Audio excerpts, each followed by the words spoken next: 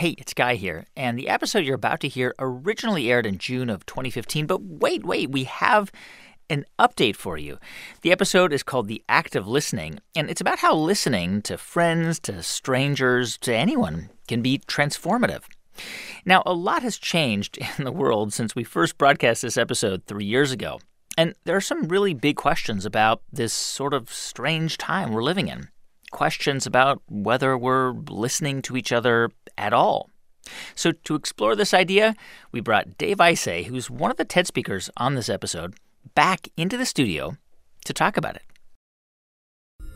This is the TED Radio Hour. Each week, groundbreaking TED Talks. TED. Technology. Entertainment. Design. Is that really what it stands for? I've never known that. Delivered at TED conferences around the world. The gift of the human imagination. We've had to believe in impossible things. The true nature of reality beckons from just beyond. Those talks, those ideas, adapted for radio. From NPR. I'm Guy Raz. So about 25 years ago, millions of people heard this voice for the very first time. Good morning, day one. Walking to school. Leaving out your door.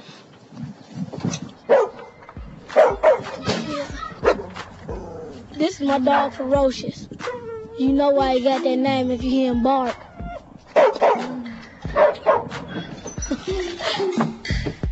The boy in this recording is Lee Allen Jones. He was 13 at the time. It was 1993, and he lived in one of the most violent neighborhoods on Chicago's South Side. A local public radio station gave Lee Allen and a friend tape recorders to make a documentary about their lives. The music you're hearing, by the way, is part of that documentary. And it was called Ghetto Life 101. I see the ghetto every day, walking to school. And it was basically half an hour of this kid, Lee Allen. My name's Lee Allen Jones, and I'm 13 years old. And his friend, Lloyd. This is Lloyd Newman, and I'm 14 years old. Just walking through a normal week in their lives. This is our story. It was such a simple idea, and yet in 1993, this was totally new. First-person storytelling from two African-American teenagers. We've been friends since first grade. That's 7 years. And 7 years of our life together. I was interested in the idea of people having the chance to be listened to and tell their stories. Dave Isay was the producer behind Ghetto Life 101, but he actually doesn't appear in the documentary at all because Dave wanted Lee Allen and Lloyd to tell their own stories. We're both in 8th grade. When I was 10, I seen my first automatic weapon, a Glock 9, 2 clips. I seen all kinds of colors. Part of what I was trying to do in these documentaries is that I always found that my voice, if I was there, it kind of pulled you out of this place. And what I was trying to do is have people go to a place where they felt like they were very connected to whoever was talking. And many years later, that led to a project dedicated to this idea of listening. You might have heard of it. It's called StoryCorps. Two people just talking to one another in a recording studio. And it gives people everywhere a new way to listen to each other. Obviously, times have changed since that documentary first aired in 1993. But the importance of listening hasn't. And actually, at this moment, the moment we're living in now, listening to each other feels more important than ever. We're at a point where there's like fear everywhere. And, we're kind of our worst selves when we're in fear. And we don't trust one another. And trust is the glue of a free society. And we feel hopeless. And democracy can't breathe without hope. And I like to think that what StoryCorps gets at is, hope and courage and trust. Sometimes I'll be known as someone that might have been a little bit of a pain to get along with, but I don't think there's anybody that can't say that I didn't show them love. How about you? I want to show people that I care and treat everyone with kindness and respect because we all deserve that. This is Cheriton Love and her father-in-law, Jim White. Jim is white and a Republican. Cheriton is African-American and a Democrat. What I'm most afraid of is that we'll keep getting divided, but... The two of them sat down together to record a conversation for StoryCorps. This was after the U.S. presidential election in 2016. Religious views, but none of that has ever stopped us from being a family. If we still lived in the circumstances from years ago, we would probably never know each other. There were some things that I taught when I was a young man that would have never allowed us to even have a conversation. But I thank God that He gave me the knowledge to understand what love really means. You know, hearing a story from someone who you might have thought was very different than you. How different we are, but we've embraced it. And recognizing a little bit of yourself in that person. We make fun of you a lot for being... deep down Southern.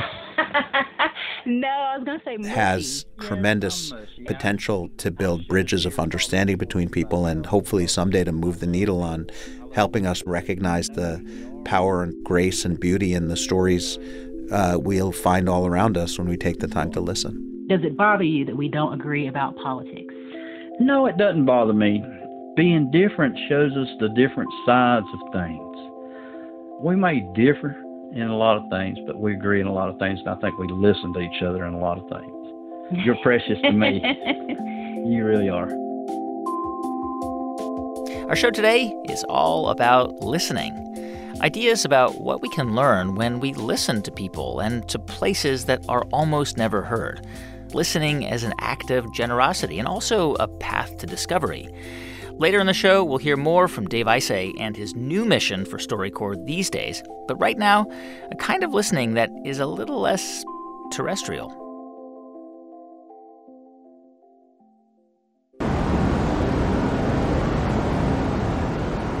So are you hearing this? Yep. So what is this? This is the sound of cosmic microwave background radiation left over from the Big Bang 13.78 billion years ago. Wow. We're hearing the Big Bang right now? You're hearing what's left of the Big Bang. It's the closest that we can come to experiencing the beginning of the universe. This is Honor Harger. She's a sound artist. And a few years ago, Honor started to listen to space. Because while most of us could tell you what space looks like, not a lot of people could tell you what it sounds like. Here's how Honor explained it from the TED stage. Now, this story doesn't start with vast telescopes or futuristic spacecraft, but a rather more humble technology, the telephone. It's 1876, it's in Boston, and this is Alexander Graham Bell, who was working with Thomas Watson on the invention of the telephone. A key part of their technical setup was a half-mile-long length of wire, which was thrown across the rooftops of several houses in Boston. The line carried the telephone signals that would later make Bell a household name. But like any long length of charged wire, it also inadvertently became an antenna. Thomas Watson spent hours listening to the strange crackles and hisses and chirps and whistles that his accidental antenna detected. So what were these strange noises? As he correctly guessed, some of these sounds were caused by activity on the surface of the sun. So, whilst inventing the technology that would usher in the telecommunications revolution, Watson had discovered that the star at the center of our solar system emitted powerful radio waves. He had accidentally been the first person to tune into them. Yeah, it's crazy because we think about space as a silent place. Like, we don't think of space as having anything to hear. Well, in a sense, that's accurate because the medium of space itself is a vacuum. And, obviously sound can't travel in a vacuum, but it's the fact that radio waves can travel through the vacuum of space and then be detected detected using the same types of radio receivers and antennas that our listeners are using to detect our voices. That's where the magic is really happening here. Because, scaling up those antennas and changing the frequency of those receivers makes it possible for us to detect not just radio waves made by us here on Earth, but celestial radio waves made by the sun or Jupiter or a pulsar or any other astrophysical phenomena. So, but what if you're just out there in space, right? What does that empty sound, that empty space sound like? Well, the sound of space itself sounds a bit like an undifferentiated hissing noise. Just like a... Pretty much. Yeah. And it's not until you're actually, listening to a particular object. So different objects sound like different things. Jupiter sounds like ocean waves breaking up on a beach if it's long waves of radiation. Pebbles being thrown onto a tin roof if it's short waves of radiation. The sun sounds a little bit like the sea, kind of roaring.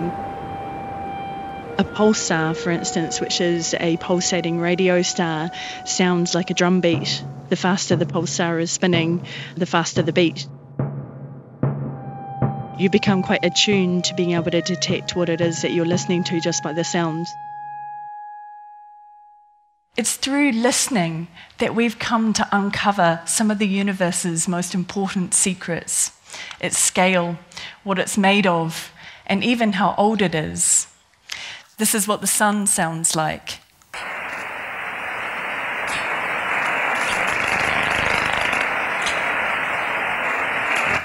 This is the planet Jupiter.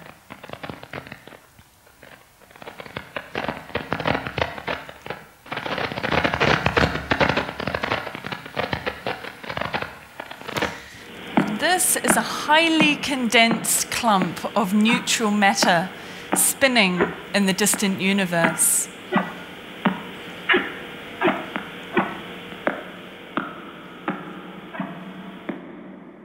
When you hear those sounds, what are they telling us about space? So one of the practices of turning a non-audible phenomena into sound is trying to work out if there's something that we can hear in the data that we can't see. And sometimes ears can be incredibly effective detectors of patterns in a way that perhaps our eyes, because we use them so much more, are not as effective at.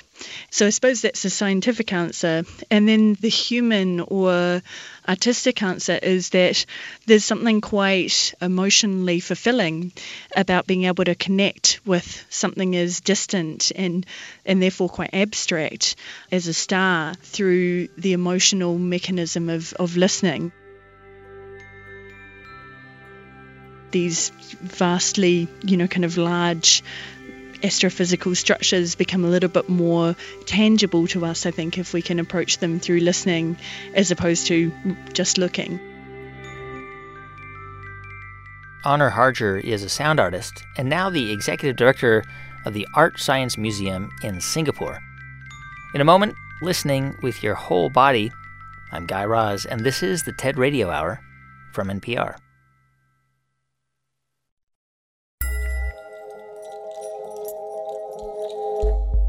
Hey everyone, just a quick thanks to two of our sponsors who help make this podcast possible.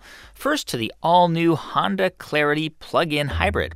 When the battery runs low in your electric car, it's nice to have a backup plan. That's why the Clarity plug-in hybrid runs on electric and gas if you need it. Plus, it's packed with a premium interior that comfortably seats 5 adults, a full-size trunk, and the Honda Sensing suite of advanced safety and driver-assistive technologies.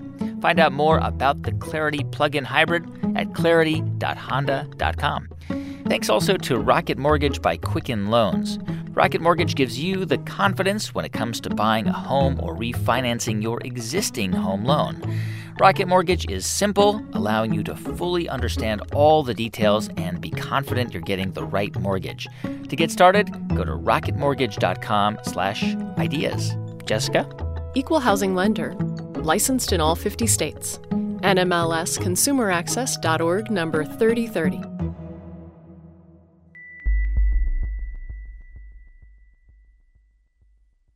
Hey, I'm Kelly McEvers from Embedded. Bill Spencer works at a coal mine in Kentucky. And when I start to ask him about a future without coal, he knows what I'm going to say. So if coal goes out, I'm done for. Coal Stories on the NPR One app or wherever you get your podcasts. It's the TED Radio Hour from NPR. I'm Guy Raz. On the show today, listening as an act of generosity and listening as a source of discovery. Shall I do another level? Yes, if you could, please. 1, 2, 3, 4, 5, ABC, percussion, drums, marimba, 1, 2, 1, 2. All right, so first of all, can you introduce yourself, please? My name is Evelyn Glennie. I am a solo percussionist, and therefore I go around the world giving solo percussion concerts. Evelyn is, in fact, one of the best-known percussionists in the world. You're hearing some of her music right now. She's won major prizes, she's played with the top orchestras, and when she spoke with us from a studio in the UK, sitting right next to Evelyn, hello, Maria. Hi, Guy. Evelyn's friend, Maria, who is repeating my part of the conversation so that Evelyn can lip read, because she is almost entirely deaf. And she started to go deaf when she was a kid, but she can still perform with incredible precision and amazing sensitivity. So the question is, how? Well, that's a huge question, and it's actually a very broad question. So it's always allowing the body and I would say also the eye to be the two main factors. So rather than depending on what the ear is telling you and you're reliant on that, in fact, I'm basically, or I have discovered that, heavens above, sound is vibration, and that can feed through the entire body. So in a way, I see the body as a big ear. Here's Evelyn demonstrating that on the TED stage with a marimba and a set of mallets. My aim really is to teach the world to listen. That's my only real aim in life. We have to listen to ourselves, first of all. I remember when I was 12 years old and I started playing timpani and percussion, and my teacher said, well, how are we going to do this? Music is about listening. How are you going to hear this? How are you going to hear that? And I said, well, how do you hear it? He said, well, I think I hear it through here. And I said, well, I think I do too, but I also hear it through my hands, through my arms, my cheekbones, my scalp, my tummy, my chest, my legs, and so on. And so we began our lessons every single time tuning drums, in particular the kettle drums or timpani, to such a narrow pitch interval. So something like that of a difference, and then gradually, and gradually. And it's amazing that when you do open your body up and open your hand up to allow the vibration to come through, that in fact the tiny, tiny difference can be felt with just the tiniest part of your finger there. And together we would listen to the sounds of the instruments, the type of sticks,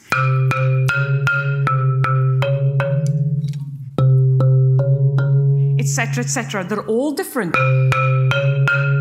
Same amount of weight, but different sound colors.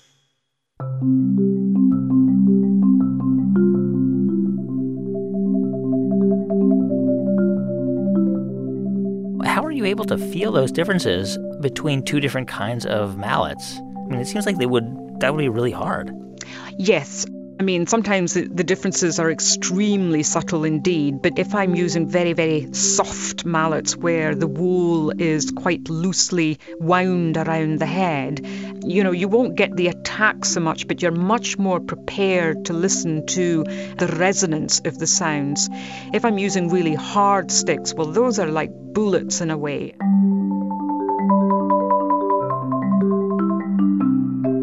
the feeling will come much higher up in the body, from about the chest, the neck, the cheekbones and so on.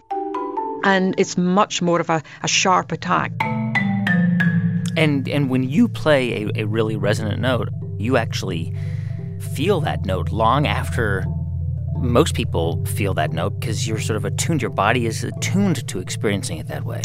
Yes, very often, if I'm playing a big bass drum or something, I mean, I can see the actual drum skin resonate, you really can. You can see it going up and down.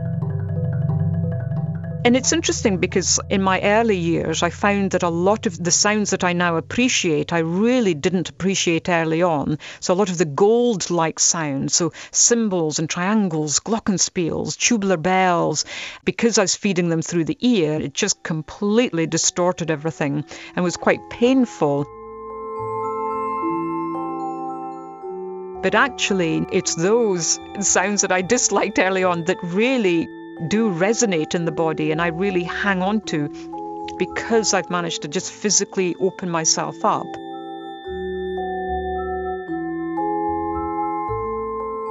As I grew older, I then auditioned for the Royal Academy of Music in London, and they said, well, no, we won't accept you because we haven't a clue of the future of a so-called deaf musician. I just couldn't quite accept that, and so therefore I said to them, well, look, if you refuse me through those reasons, as opposed to the ability to perform and to understand and love the art of creating sound, then we have to think very, very hard about the people you do actually accept. And once we got over a little hurdle and having to audition twice, they accepted me. And not only that, it changed the whole role of the music institutions throughout the United Kingdom. And every single entry had to be listened to, experienced, and then based on the musical ability, that person could either enter or not. And so therefore, there was an extremely interesting bunch of students who arrived in these various music institutions, many of them now in the professional orchestras throughout the world. What is it that people who have their full ability to hear, what is it that you think they don't quite understand about listening and hearing? Well, I mean, we're all so different, but I know that when I was losing my hearing, it was a confusing time because, of course, I thought that all sound was fed through the ears, and therefore I thought I needed volume, I needed loudness in order to hear. So with hearing people, of course, there's sound everywhere and you can't get rid of that. Well, sometimes you try to by putting more sound into your system, using earphones and whatever else, but that's just then overload. Yeah, and there's so many dimensions to this because different people listen in different ways. Yes, and it's interesting because sometimes, if I'm with sight-impaired people and I give them an instrument, the first thing they do is to spend a good time literally feeling that instrument before any sound is being produced. Whereas, when you give most people a handheld instrument or something, immediately it's bang, bang, bang, bang, bang, And it was quite fascinating because then suddenly when the youngsters did in their own time decide to make a sound, we were already paying attention to them, sort of ready, waiting for that sound and wondering what that sound would be. So they had created this wonderful emotion and really created that palette of listening. And ultimately, listening is about paying attention, it's about focusing, and it's about concentration. Evelyn Glennie, she's a percussionist and recording artist, and she just won the 2015 Polar Music Prize. It's an award given to pop and classical musicians. You can see her entire performance from this TED Talk at TED.com.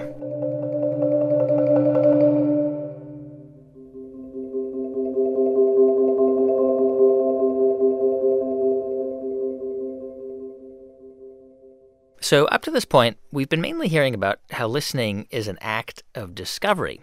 But what about when it's mainly an act of empathy?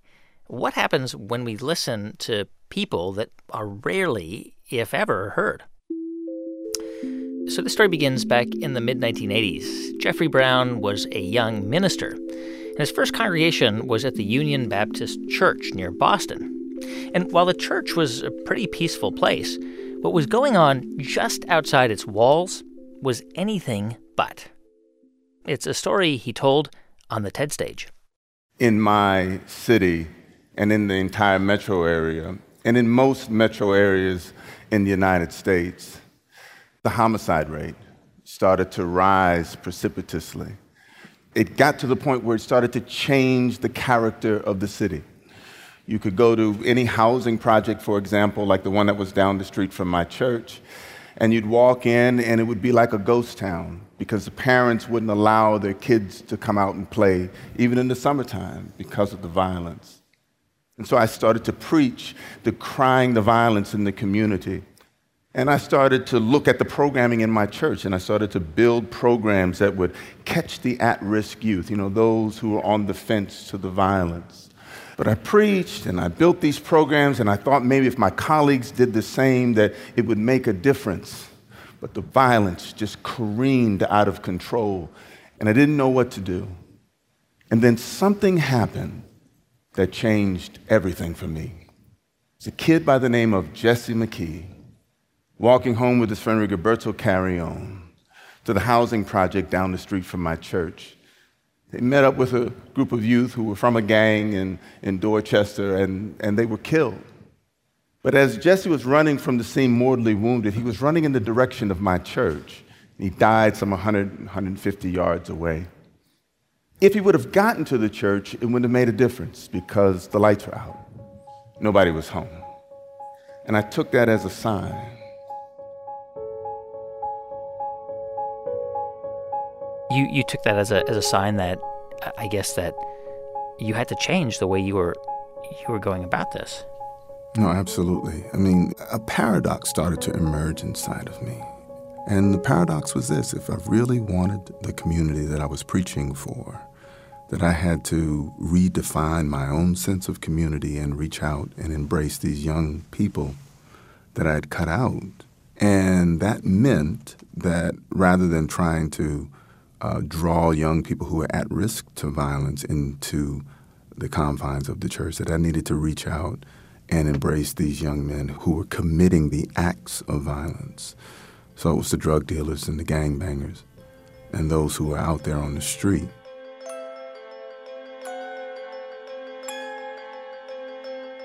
So I started to walk the streets at night, late at night. And there was a small cadre of us who came to the realization that we had to come out of the four walls of our sanctuary and meet the youth where they were and not try to figure out how to bring them in. So we decided to walk together. And we would get together in one of the most dangerous neighborhoods in the city on a Friday night and on a Saturday night at 10 p.m. And we'd walk till 2 or 3 in the morning. I imagine we were quite the anomaly when we first started walking. I mean, we weren't drug dealers, we weren't drug customers, we weren't the police. Some of us would have collars on. It was probably a really odd thing. But they started speaking to us after a while. And as we were talking with them, a number of myths were dispelled about them with us. And one of the biggest myths was that these kids were cold and heartless and uncharacteristically bold in their violence. What we found out was the exact opposite. Most of the young people who are out there on the streets are just trying to make it on the streets. And we also found out that some of the most intelligent and creative, magnificent, and wise people that we've ever met were on the street, engaged in a struggle. And as a result of that, we said to them, how do you see this church? How do you see this institution helping this situation? I mean, we would ask them, we don't know our own neighborhoods after 9 p.m. at night, but you do. talk to us, tell us what we're not seeing. And then, admittedly, we did something that is difficult for preachers sometimes, which is to listen and not preach. What came out of that from listening to those people was a citywide program that led to a 79% drop in homicides over the next decade. It became known as the Boston Miracle. It's since been replicated in dozens of cities around the country. And basically, the program made people like Jeffrey Brown mediators in their communities. They worked with other leaders in the neighborhood and with prosecutors and probation officers to reach out to gang members. They'd offer them more support in schools, maybe access to jobs. The police were focused more on supporting the program and less on arresting people. So when you have the police, probation officers, community leaders, faith leaders, the youth out on the streets, able to be in dialogue with one another and build relationships with each other, I think we were able to actually, make a huge difference. The Boston Miracle was about bringing people together. But there is this political ploy to try to pit police brutality and police misconduct against black-on-black violence. But it's a fiction. When you think about decades of failed housing policies and poor educational structures, when you think about persistent unemployment and underemployment in a community, when you think about poor health care, and then you throw drugs into the mix and duffel bags full of guns, little wonder that you would see this culture of violence emerge. And then the response that comes from the state is more cops and more suppression of hotspots. It's all connected. And one of the wonderful things that we've been able to do is to be able to show that the solution is not more cops, but the solution is mining the assets there in the community. When you preach and you are delivering a sermon, it is more or less a one-way stream of information. I mean, you get feedback from the congregation, but it's more or less. Don't forget, I'm in the black church now. We get a lot of right. feedback. Right, but the information is coming from you to the congregation, and you point this out that preachers normally they're not normally listening. Yep. But I wonder what you have learned about listening. Has your sort of perspective on listening changed? Yes, it has. By listening to the young people, I discovered that I didn't have all the answers. But in the dialogue that occurs, you find that there is a magnetism where you come together in a way that is greater than the sum of its parts, if you will.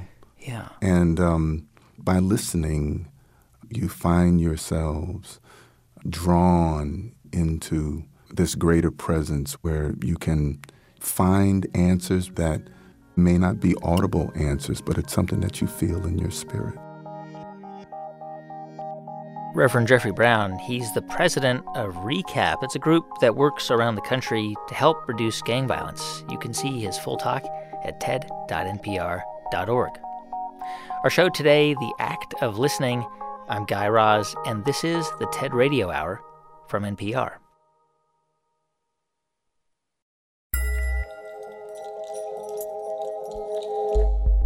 Hey everyone, just a quick thanks to two of our sponsors who help make this podcast possible. First, to Big Questions with Cal Fussman. Have you ever wondered how Kobe Bryant became an Oscar nominee? Did you even know he's an Oscar nominee? These are the kind of questions that are answered in the podcast Big Questions with Cal Fussman. Best-selling author and Esquire columnist Cal Fussman talks to people who have lived extraordinary lives, from Kobe to Dr. Oz to Tim Ferriss.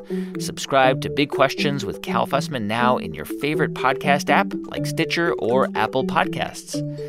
Thanks also to NetSuite by Oracle, the business management software that handles every aspect of your business in an easy-to-use cloud platform.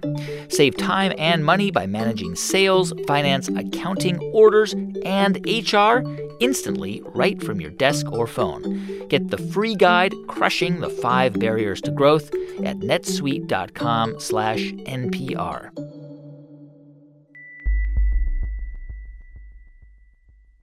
Ever find yourself saying, that happened this week? Us too. All the time. I'm Tamara Keith, host of the NPR Politics Podcast, where we follow the political twists and turns and break down what it all means. Find us on the NPR One app or wherever you get your podcasts.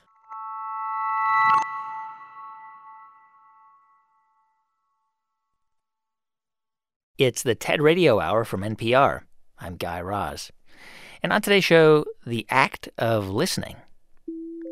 And earlier, we introduced you to a guy named Dave Isay. Dave is a pioneering radio producer with an idea to give people all over the world a brand new way to listen to each other.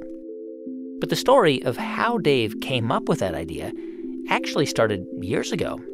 It was in the late 1980s. Dave was 22, and he was just starting out in radio. And it's a story he told on the TED stage. At almost the exact same time, I found out that my dad, who I was very, very close to, was gay. I was taken completely by surprise. We were a very tight-knit family, and I was crushed.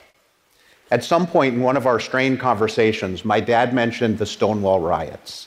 He told me that one night in 1969, a group of young Black and Latino drag queens fought back against the police at a gay bar in Manhattan called the Stonewall Inn, and how this sparked the modern gay rights movement. It was an amazing story, and it piqued my interest. So I decided to pick up my tape recorder and find out more. With the help of a young archivist named Michael Shirker, we tracked down all of the people we could find who had been at the Stonewall Inn that night.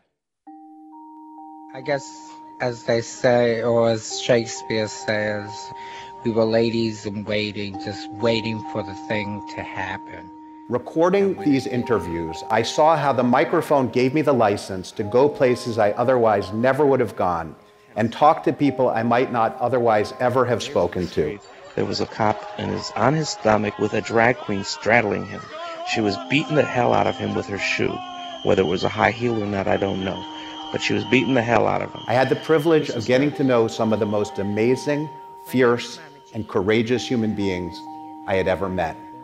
It was the first time the story of Stonewall had been told to a national audience. This was a tremendous thing that had happened at Stonewall, and it gave us a feeling that we were not going to be closeted for very much longer. I dedicated the program to my dad. It changed my relationship with him, and it changed my life. By doing that, by listening to those people, was it sort of a way for you to kind of communicate with your dad? Oh, totally. You know, it was taking steps towards him. And also, I think what I wanted to do was understand what he had gone through. And I wasn't at the place where I could talk to him about it yet. But talking to these men and women about, you know, what life was like, especially in the era before Stonewall, and the hiding and the shame and pain, you know, that's where I learned everything. Over the next 15 years, I made many more radio documentaries, working to shine a light on people who are rarely heard from in the media. Over and over again, I'd see how the simple act of being interviewed could mean so much to people, particularly those who'd been told that their stories didn't matter. I could literally see people's backs straighten as they started to speak into the microphone. In 1998, I made a documentary about the last Flophouse hotels on the Bowery in Manhattan. Guys stayed up in these cheap hotels for decades. They lived in cubicles the size of prison cells, covered with chicken wire so you couldn't jump from one room into the next. Later, I wrote a book on the men with the photographer Harvey Wang. I remember walking into a Flophouse with an early version of the book and showing one of the guys his page. He stood there staring at it in silence. Then he grabbed the book out of my hand and started running down the long, narrow hallway, shouting, "I exist! I exist." We don't think about listening as this profound act of respect, like really giving somebody dignity or a gift, especially people who are not listened to or not heard from. That's right. And that's always been kind of the guiding lessons of the last, 30 years. I mean, we all have the capacity to listen in this way. Dave Isay wanted to give people a chance to tap into that capacity, which then led to StoryCorps, where two people would step inside a recording booth and just talk to each other. I just didn't know what was going to happen. I thought of like Jerry Springer moments and people killing each other in the booth, and there were many lost nights of sleep. And just like in his early documentaries, Dave wouldn't be heard in any of those recordings from the booth. It would just be a couple of people telling their own stories. And all Dave did was come up with a list of suggested questions for them to ask. How do you want to be remembered? What are the most important lessons you've learned in life? Is there anything that you've never told me that you want to tell me now?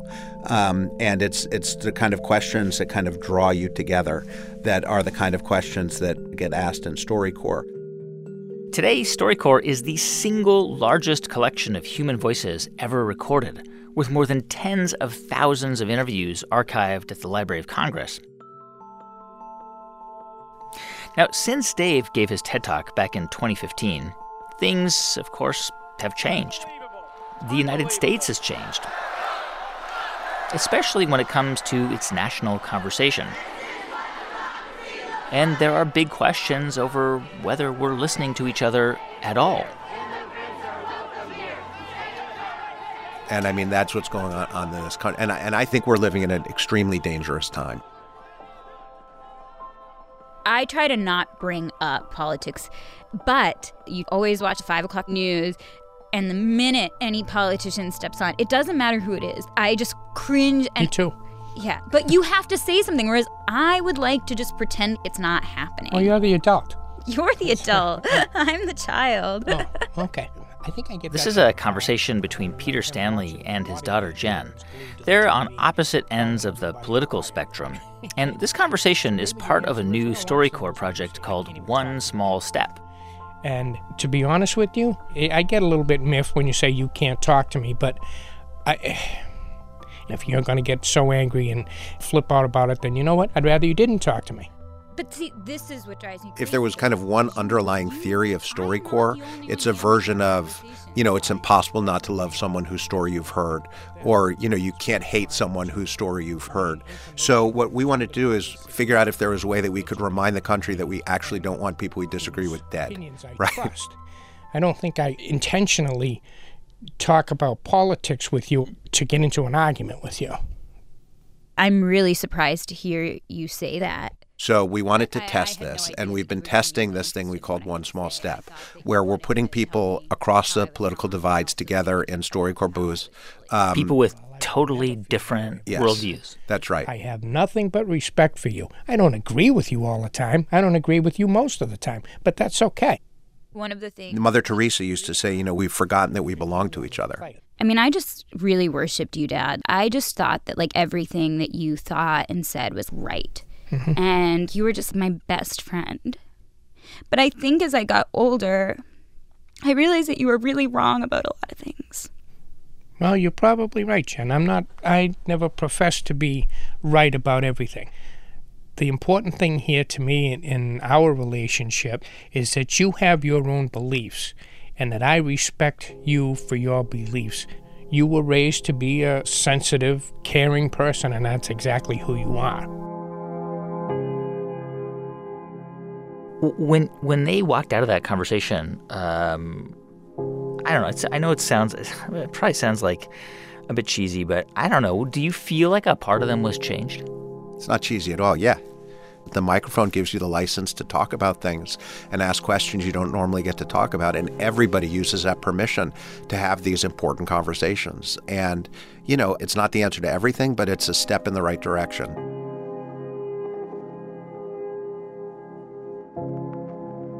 I heard this guy, Christian Picciolini, who converts he used to be a neo-Nazi and was like the leader of the neo-Nazis in the United States, essentially, at one point. And I knew that he's worked with 120, 130, 140 neo-Nazis, white supremacists, and gotten them out.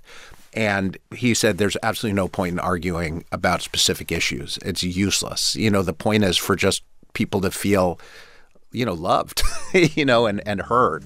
I asked him, out of those 120, 130 people, how many would you write off or just like beyond the pale? And he said 0. He's never met one that was hopeless. There's a conversation between Christian and a guy named Johnny. I put you through hell. You were rough. I mean, there were fights. There were words that we had those years that I was there. The one that I remember, I kind of ushered you into the dean's office. I remember. And I remember she put her arms around you to try to calm you down. And excuse the language, but you were like, you black get your filthy hands off of me. Yeah, so when Christian, when he was in high school, had a run-in with a school safety officer at his high school. And I remember saying to you, Chris, how can you be filled with so much hate? You play on the same football team as my son. He was a neo-Nazi at that point, violent, very violent, horrendous run-in. And then he got out, many years later, and his first job, he was sent back to the school to work on the computers there and ran into this guy. And, of course, within the first 5 minutes, as I'm standing in that hallway, here comes you walking right in front of me. And I didn't know what to do. You didn't see me, but I decided I was going to follow you to the parking lot and tapped you on the shoulder, and you took a step back. Because I knew you as you were. I didn't have words for you because I know all the hell that I had put you through. And all I could say to you was, I'm sorry. But one thing that you told me that day, you were like a prophet. You said, this isn't just about some white kid who goes into a Nazi group. Yeah. This is about every young person who feels vulnerable and, is looking where to belong. And because you did that, I'm doing what I do now. People they're just a different person in that booth. And I think all of us have that inside of us. And what we have to do is figure out how to bring it out, especially at this kind of, really dangerous and crazy moment in this country and around the world. There's one more I want to play. It's a conversation between a mother and a son, Tanai and Desmond, and they're talking about, Desmond's talking about doing an active shooter drill at a school. The class is supposed to stand on the back wall, but I decided to stand in front of the class because I want to take the bullet and save my friends. Yeah, so this is a story we broadcast before the marches coming out of Parkland. If there's any time that I want you to be selfish, it's then. I need you to come home. So, would you still stand in front of your friends, even with me telling you not to? Yes. I get that you would want me to come home, but it's really not a choice that you can make. It's a choice that I have to make. I see now that there's nothing I can say that would change your mind. I just hope that it never comes to that. Talking about this makes me feel sad, but you raised a good person. And this is why I can't have the conversation with you. You keep saying things like that, and I'm speechless. You're 10, and you're that 10-year-old who doesn't clean their room, and there's no handbook for this. This is why the conversation always ends between you and I in dead silence. Because I'm a mother. And I don't know what to say.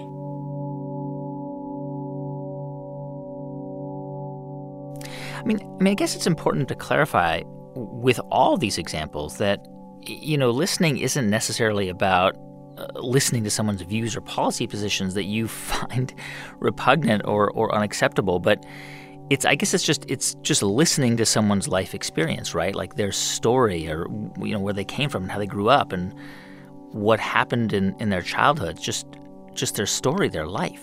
Well, that's what it's about. I think a lot of times when you're talking about getting into a conversation that's about a policy position, it becomes more of a debate. Yeah. Right? So that's not, and the point is to win. So that, in these conversations, again, it's just to recognize our shared humanity and to, see if we can just in a small way start to stitch the country back together again. Do you think it's possible? I do. but I think it's going to be extremely hard.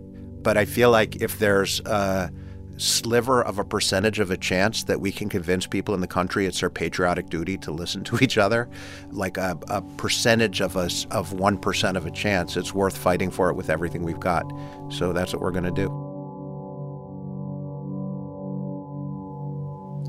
10 years ago, I recorded a StoryCorps interview with my dad, who was a psychiatrist and became a well-known gay activist. I never thought about that recording until a couple of years ago, when my dad, who seemed to be in perfect health and was still seeing patients 40 hours a week, was diagnosed with cancer. He passed away very suddenly a few days later. It was June 28th, 2012, the anniversary of the Stonewall riots. What do you think is the most important thing that you've accomplished in your life? What are you proudest of? Very proud of you kids. I am very proud of the work I've done, and I am proud of being able to turn my life around and make it into a happy and good one. You think about dying? All the time. I listened to that interview for the first time at 3 a.m. on the day that he died. It was at that moment that I fully and viscerally grasped the importance of making these recordings. Maybe these conversations will remind us what's really important, and maybe it will help us recognize that simple truth that every single life matters equally and infinitely. Thank you very much. Dave Isay. He's the founder of StoryCorps, which is launching a new project called One Small Step. You can learn more about it and find the great StoryCorps podcast at storycorps.org. And you can also see both of Dave's TED Talks at TED.com. The sound of our voices keep us from listening. Our words are like water, they're drowning out the day. We never intend to hear what each other say. Hey, thanks for listening to our show, The Act of Listening, this week. If you want to find out more about who was on it, go to ted.npr.org. To see hundreds more TED Talks, check out TED.com or the TED app. And you can hear this show anytime by subscribing to our podcast. Do it now on Apple Podcasts or however you get your podcasts. Our production staff at NPR includes Jeff Rogers, Sanaz Meshkinpour, Janae West, Neva Grant, Rund Abdel Fattah, Casey Herman, and Rachel Faulkner, with help from Daniel Shukin. Our intern is Diba Motasham. Our partners at TED are Chris Anderson, Colin Helms, Anna Phelan, and Janet Lee.